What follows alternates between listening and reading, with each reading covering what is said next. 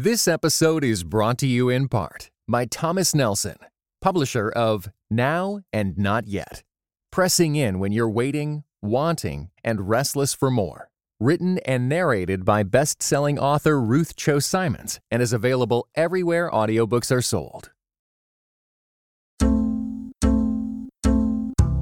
And now, Christ in Pop Culture presents Persuasion with Aaron Straza and Hannah Anderson.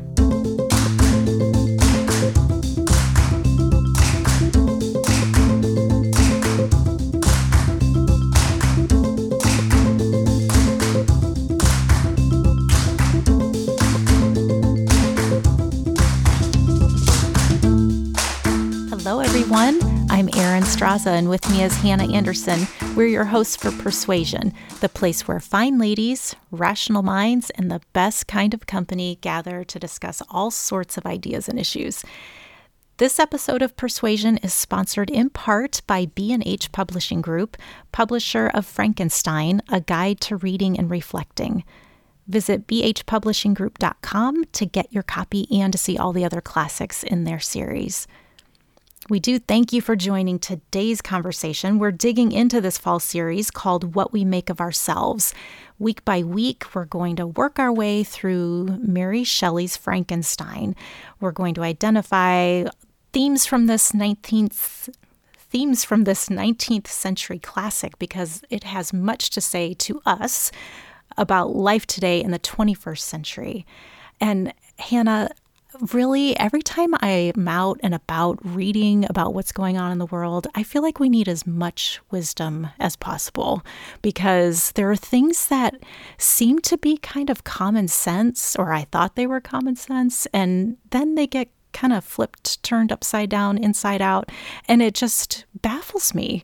And so I feel like we need all the wisdom we can get. Well, that's a much more polite way of saying it than what I said to my kids this morning at breakfast. We were talking about something I don't know it was, and I just looked at them and I said, I am sorry.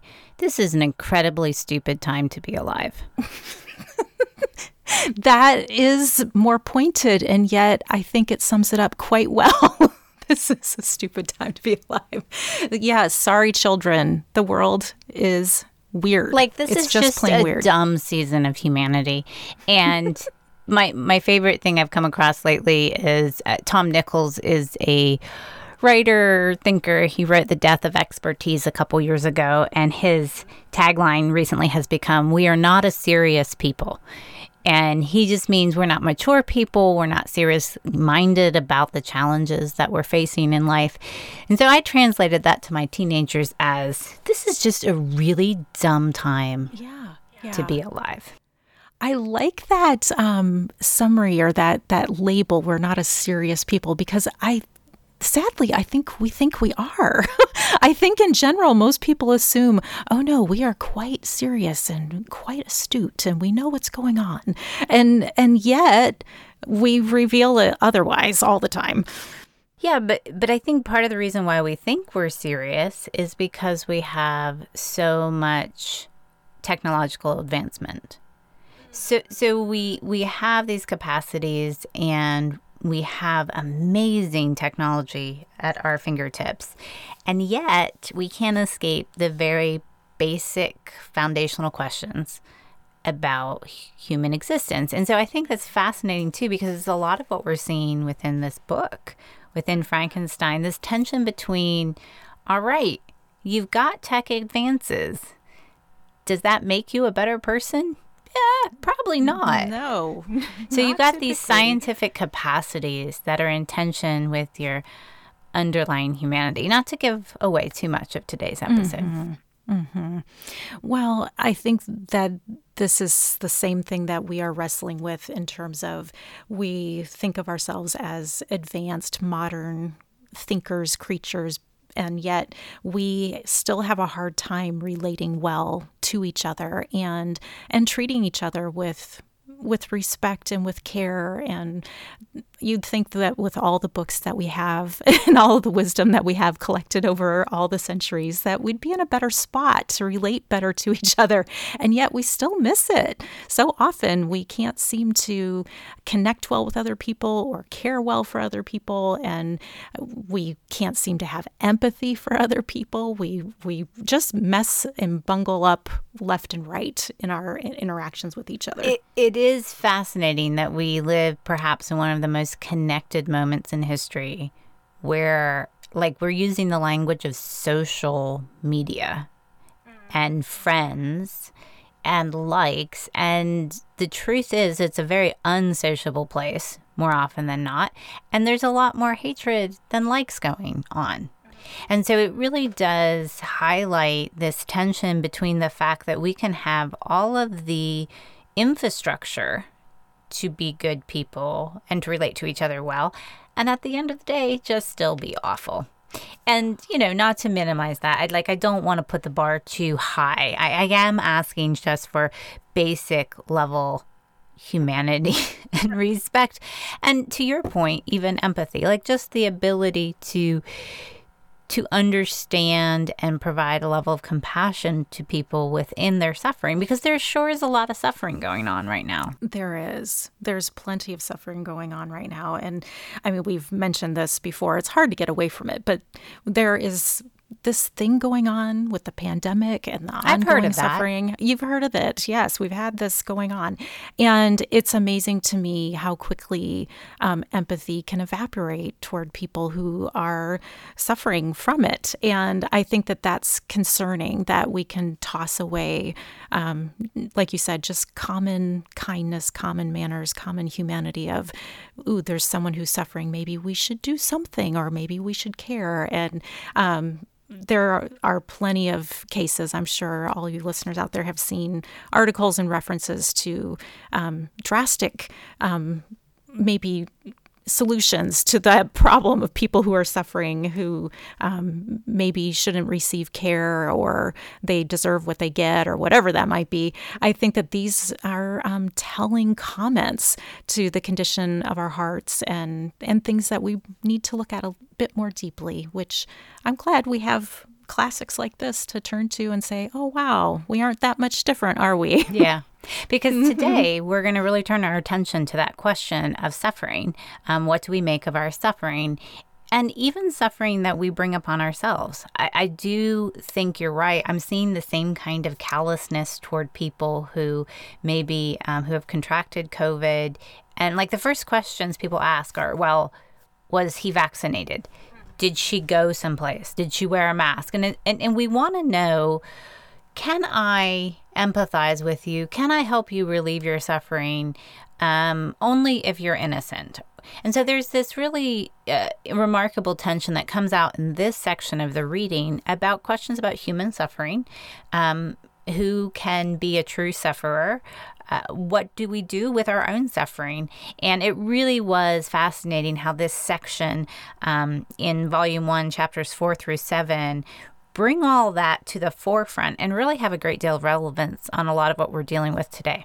And it's so well written. I think that it pulls you into this story in a way that teaches you almost without you realizing that you are seeing firsthand suffering and progression. And literary works allow that. They let you come into a story as someone who's in the middle of it, but it's not your story. So since it's not yours and it's not personal, it helps you to process a little bit better what's going on. So why don't I start with that recap?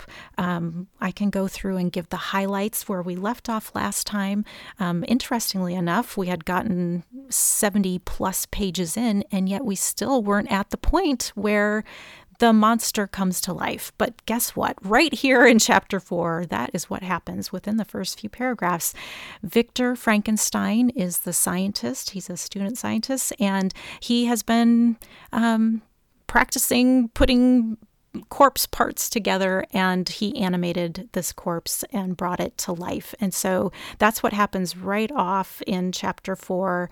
And immediately upon this creature coming to life, Victor realizes that he has done something that he should not have done. And so he races from the room, oddly enough, and then walks out the door and spends the night wandering around town. And when he comes back, the monster's gone.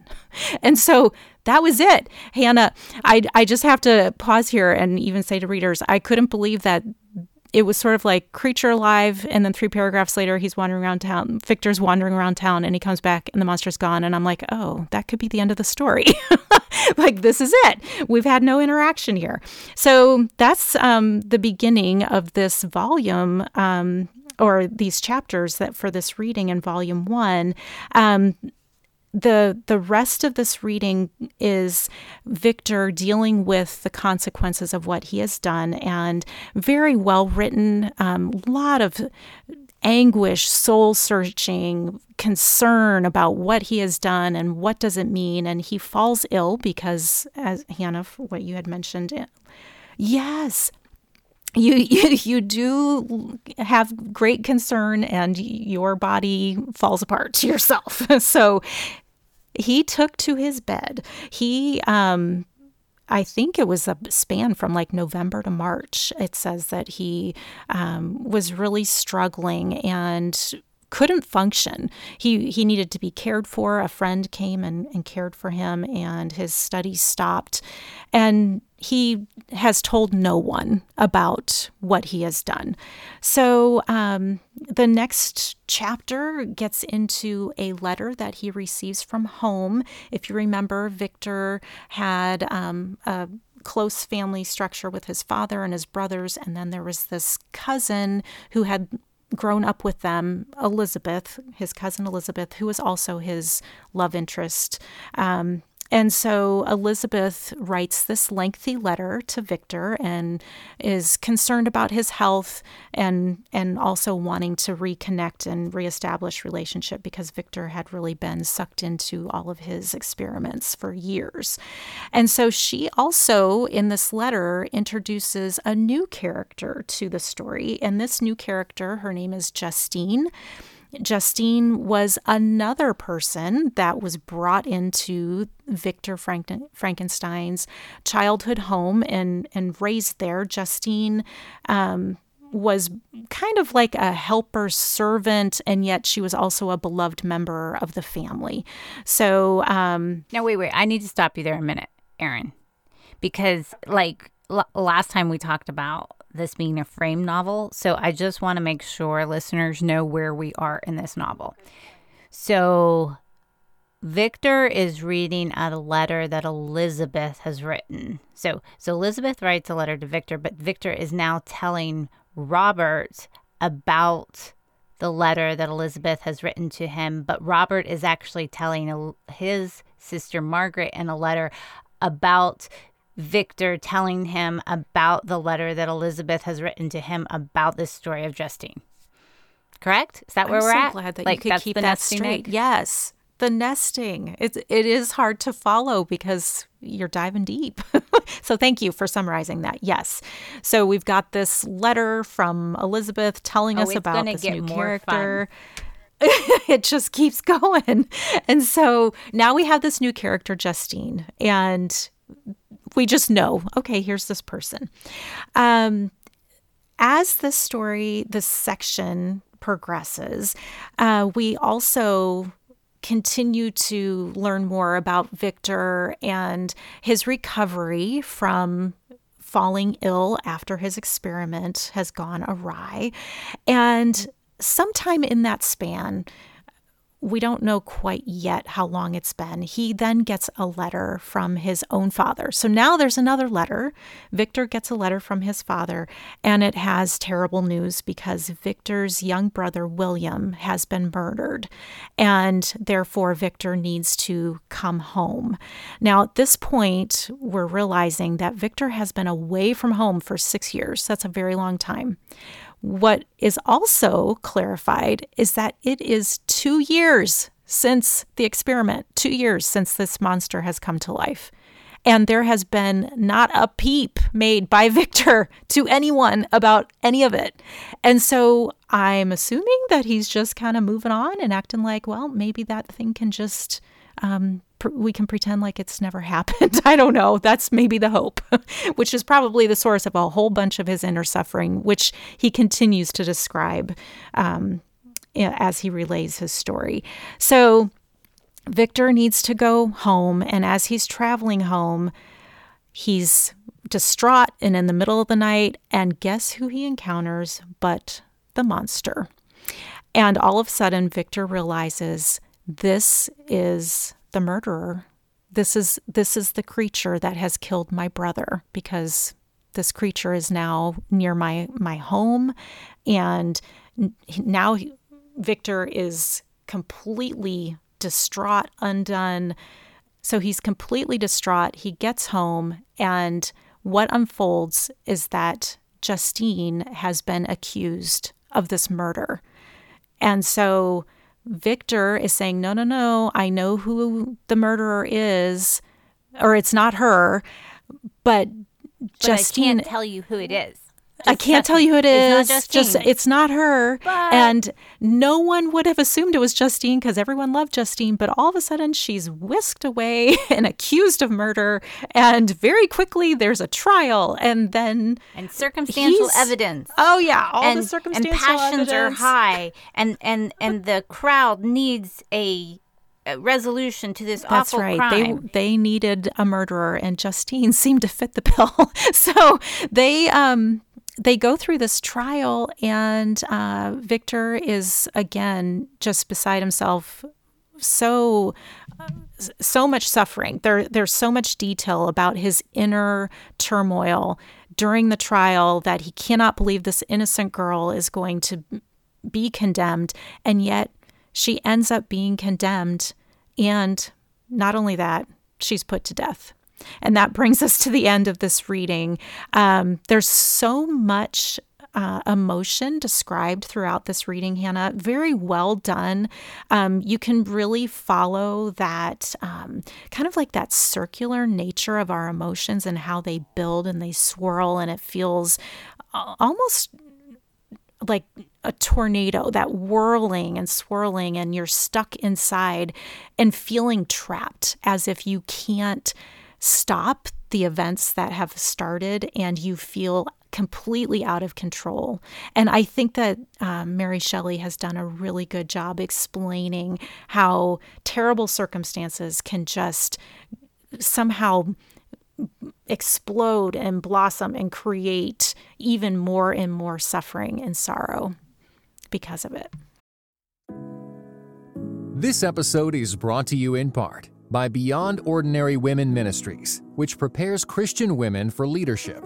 At BOW, we believe that every woman is a leader because she influences someone. So, whom do you influence? Do you mentor a woman? Serve in the workplace? Or do you lead a small group, teach the Bible, or even lead an entire ministry? No matter who or how many you influence, our free online resources will help equip you. Our videos, podcast episodes, and articles from experienced women leaders will encourage you and perfect your leadership skills. They offer wisdom for dealing with ministry pitfalls, current biblical issues, health for your own soul, and insights for shepherding others well. In addition, BOW offers Bible studies designed to connect women of multiple generations. They provide a challenge to both women new to the Bible and those wanting to dig deeper. Be our guest and browse all of our free resources and low-cost Bible studies at beyondordinarywomen.org. You know, you're absolutely right about the kind of swirling nature of this section where it's just suffering upon suffering, and you start with Victor's anguish and despair over having created this monster and not knowing what to do, and yet there's this tension too, because one of the themes that Shelley is working with throughout the length of the book is when you are in suffering, or when suffering comes to you, how much can you control of it? How much can you respond to it? And how much does it just play out? Like this kind of free will agency question versus like, this is just the way it's going to be. It's horrible. Life is suffering and these things come upon you. And one of the things that really struck me in this section was the kind of parallelism to how different characters responded to their suffering and what they did with it, and the difference between being an innocent sufferer, which Justine was. Justine suffered not just in being unjustly tried and executed, which, would be quite enough for any one person, but like her childhood also had a great deal of misunderstanding and suffering within it. And yet she maintained a capacity of, it describes her in very affectionate and glowing terms. But then we've got Victor, who is in the midst of the swirl of suffering that maybe he has initiated, and he's completely paralyzed by it. And even as he's watching the trial play out, he doesn't do anything. He knows Justine is innocent. He knows her suffering is unjust, but he tends to talk about the torture of watching it happen. So he says things like, I suffered living torture, at this lawless kind of the trial, and I rushed out of the court in agony. But at the same time, he is despairing over the fact that she is being victimized, but he resolves to say nothing. I'm not going to say anything. I don't know that people would understand what happened with this being I created. And so there's this really interesting question about our proximity to suffering and what we are responsible for. And it's fascinating, even within the storyline, that at times it seems like Victor is abandoning responsibility, but then other times he's taking more responsibility on himself. Then he seems to have this really poor relationship or understanding of what are you responsible for and what are you not responsible for in terms of the suffering in the world. Well, I think when we are under our own mental anguish, it is that pendulum swing, the back and forth between one extreme and the other. Oh, I can't do anything. Oh my gosh, it's all my fault. And I think that in the middle of anguish, when you are suffering, you do sway from side to side. And I think that's why it's so helpful to have someone who you can lay it all out and explain what's going on, and they can become that sure point, that sure center point of what is reality, what is it that I'm responsible for, what is it that I can do, what is it that is not mine to bear. If you don't have that, you're stuck in your own mind trying to sort it out, and it's very hard to do. And I think that's what Victor has put himself in this position, because he hasn't told anybody what he's done, and it's been years. And so he has been living with that in his own mind for years. And so I think that, to me, it reveals what happens when you don't have someone to share these things with. And friendship and connectedness, that's a big part of this novel. Who can we lean on? Who are our partners, and who can we be connected to in friendship? And so I think that that's a big part of it for him. That's a really significant point, because his suffering and anguish drives him to isolation. And repeatedly within this section, he's like, I can't tell anybody.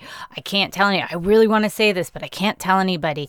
And so even like the friend Henry, that comes to care for him, I believe it was Henry, he doesn't say anything. Like, there's no explanation for his anguish and pain. His family sees that he's under great mental and emotional duress, but he won't vocalize it. He won't explain his predicament. And so there's this isolating nature to it that, yeah, he is left entirely within his own head, and he doesn't have any kind of perspective outside of his engagement with that suffering. But I will say this. I really do appreciate that within this novel, taking to your bed is a completely legitimate option for dealing with emotional and mental I think so too. fatigue. Yes. I think we should bring back taking to your bed. Like, make taking to your bed great again. I like this because I am a huge proponent of rest, and people tease me because I really do enjoy a good nap. And I know that this taking to your bed, I mean, he did this for 6 months, but I do think that there's something about rest and something that's very needed, and it helps the soul. So I'm just going to say that. But I think Mary Shelley has done a really good job of painting the inner world of our emotions and our thoughts and how those things drive us. And this is something that we should consider because mental health and those questions, how do we deal with that and how do we care for each other in it? That's huge today. And I feel like in some ways we're making strides, but I don't think we're normalizing the debilitating factor that comes when you are under deep stress. And I feel like we just tend to think, push through, keep going. And I respect that a great deal, but I want to pull back just a minute here because, like, I appreciate, like, the inner anguish of Victor, whatever. You reanimated the dead, and that was overwhelming. And now your brother has been murdered by the being that you reanimated. And then this other woman is accused of it, falsely accused and executed. Yeah, that's a lot to handle. But someone was murdered. And someone was unjustly accused. And so there's also where friendship and friends can help give you perspective, like the facts can give you perspective too. So, like, just spanning out a bit, it did feel like Victor's inability to face reality and face the world and the suffering of other people, his own suffering took precedent over the true and real suffering of other people around him. So, like, I am all for, investigating our emotions and our inner life. And, I'm sure that'll come up later again. But, like, at this really base level, like, dude, you can't just walk out of a courtroom when you know that this person is being falsely accused. You can't keep quiet. And even if to some degree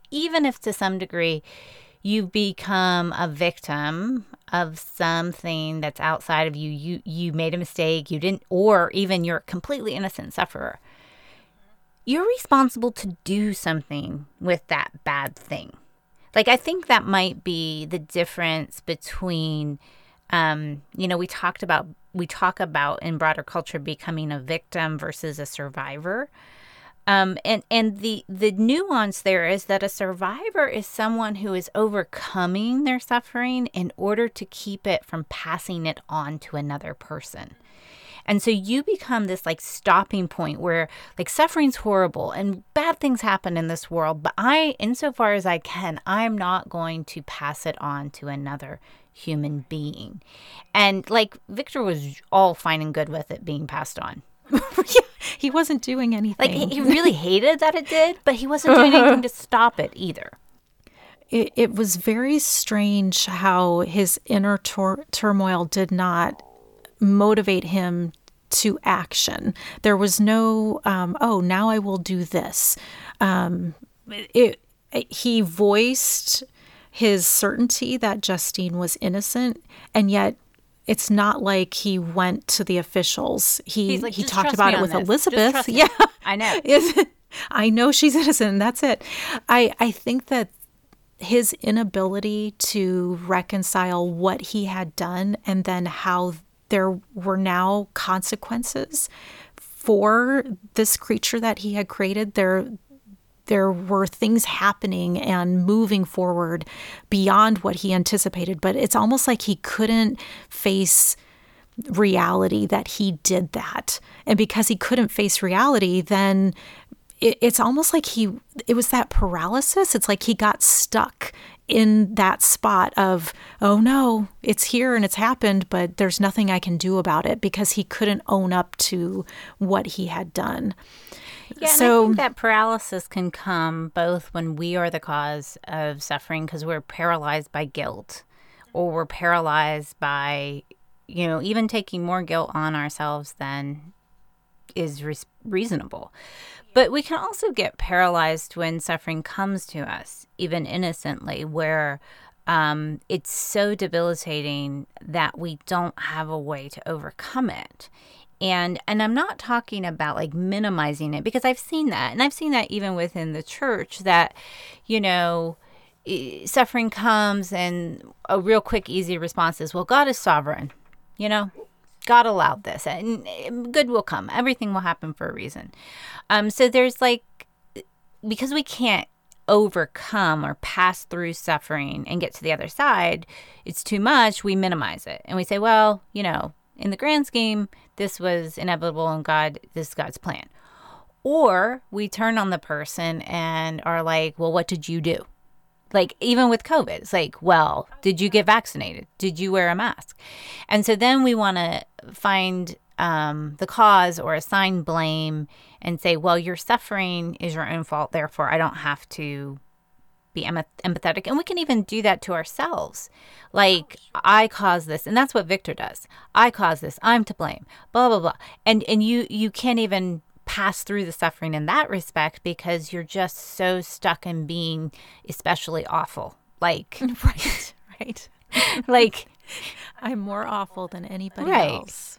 So there's got to be a way, especially as Christians, for us to acknowledge suffering, speak truthfully about it in its depth and its absolute terribleness and awfulness, to enter into it emotionally and mentally, to validate the anguish, both of being an innocent sufferer, being the cause of suffering, and yet come through the other side where it doesn't become the last word. And I think maybe that is the story of the gospel, though. When you think about it, Christ is taking on the suffering of the world on the cross, both suffering that is innocent, he particularly as an innocent sufferer, but taking on the sin of the world, he's taking on all of the guilt that caused the suffering, all of the mistakes and sins and motivations that even bring evil upon us. And in being this innocent sacrifice, this innocent victim, he also becomes the victor. So he passes through it to be raised on the other side. And I think there's a sense in which that might be the prototype for how we respond to suffering. Yeah. I think so, because without that, without Christ as the example and the model and the one to lean on in suffering, I think it's near impossible to push through and in a healthy way, because like what we were seeing with Victor, it's like one wrong decision leads to another. And I think that we can get so caught up because suffering is so painful and isolating. I think that we need a model and a way to look at suffering and to deal with suffering, our own and others. Without that, without knowing that there is mercy and forgiveness and an answer to suffering, I don't like to own up to the suffering that I've caused. I mean, it's overwhelming, just like what we see with Victor. It is overwhelming. You feel terrible that even if you didn't intend for it to happen, you do know that you've caused pain for other people. And also the pain that I have incurred, like the pain that I have walked through, I don't think I could bear that, sustain it and move through it without the mercy of Christ. So I do think that this is an answer. Not to put too much emphasis on Victor, but every character in this section isn't really responding to suffering in a very healthy way. Victor is the most obvious, and we have the most information about his internal process of his own guilt and agony. But even like Elizabeth, when she is visiting with Justine toward the end in the prison, and she's relieved when she finds out that Justine actually is an innocent. So it's like, oh, well, you're going to die and be unjustly executed, but I feel a whole lot better knowing you didn't actually do this. So there's like this detachment, like I'm not entering into your suffering. I'm just focusing on the fact that I feel a whole lot better. Now I don't have to feel bad. Right, but now, even I Justine. don't have to feel so bad for you. So one of the other interesting kind of minor points is even Justine is bullied into a false confession, I believe by a cleric or a priest who's like, if you don't confess this, you're not going to heaven. And so she gives a temporary false confession that, yes, I will take this guilt on me. I did this. And instead of, to your point, of Christ being both the example of how to carry unjust suffering and how to resolve the suffering that we bring into the world, you're really left to your own devices. And it's no wonder that as human beings, these are the best ways we can come up with to reconcile our suffering and the suffering that we put on others. And so in some ways, it's no wonder that suffering compounds and there's just suffering upon suffering because we're all struggling to try to figure this thing out. I think having the model and of how Jesus did that and the hope of the gospel, that obviously gives us some perspective and some hope that there can be moments where we walk this out well and where we aren't stumbling and making things worse in our suffering. But it's hard. I mean, I'm grateful for the redemption. And I think that reading through a book like Frankenstein, I think because it's consolidated, I mean, it actually moves pretty quick. I mean, we're only on page like 120-ish. I feel like a lot has happened in a short amount of time because you're able to move through time a little bit more quickly. But it gives us that perspective of what can happen and how things can pile up. And maybe we don't want to have these same actions reflected in our own lives. So I appreciate being able to dig in and talk these things out. Yeah, and that's, again, a much more mature response than I was going to offer because... I'd like to hear that one. I'm more inclined to just be like, I am so much better than Victor. I would never do that. And in fact, that's the kind of challenge I want to offer to listeners. You know how we love to engage in conversation on the episodes that we have. Join us and just tell us what particular part of this reading in which Victor was terrible and awful. Which one hit you in a unique sort of way? There were plenty to pick from. There were plenty of options. And my particular favorite was like, I resolved to say nothing. Because that sums up about everything that happens in the second half of this reading. But seriously, thank you for joining us in this read-along. Next week, we're going to tackle our third reading, which is Volume 2, Chapters 1 through 4. If you're in the B&H copy, it's pages 129 to 162. So feel free to take some time and catch up with us, and we'll tackle that next episode. And between now and then, feel free to join us out on Twitter at PersuasionCAPC or in the members forum, where we will continue to have conversation around this novel. Persuasion is produced by Jonathan Clausen, and it's part of the Christ and Pop Culture Podcast Network. Find all those shows at christandpopculture.com or search for them in iTunes. Thanks so much for listening to Persuasion, and we will catch you next time. You have been listening to Persuasion with Aaron Straza and Hannah Anderson, an official production of the Christ and Pop Culture Podcast Network. Please rate and review the show in iTunes and check out our other shows at christandpopculture.com/network. Theme music by Maiden Name.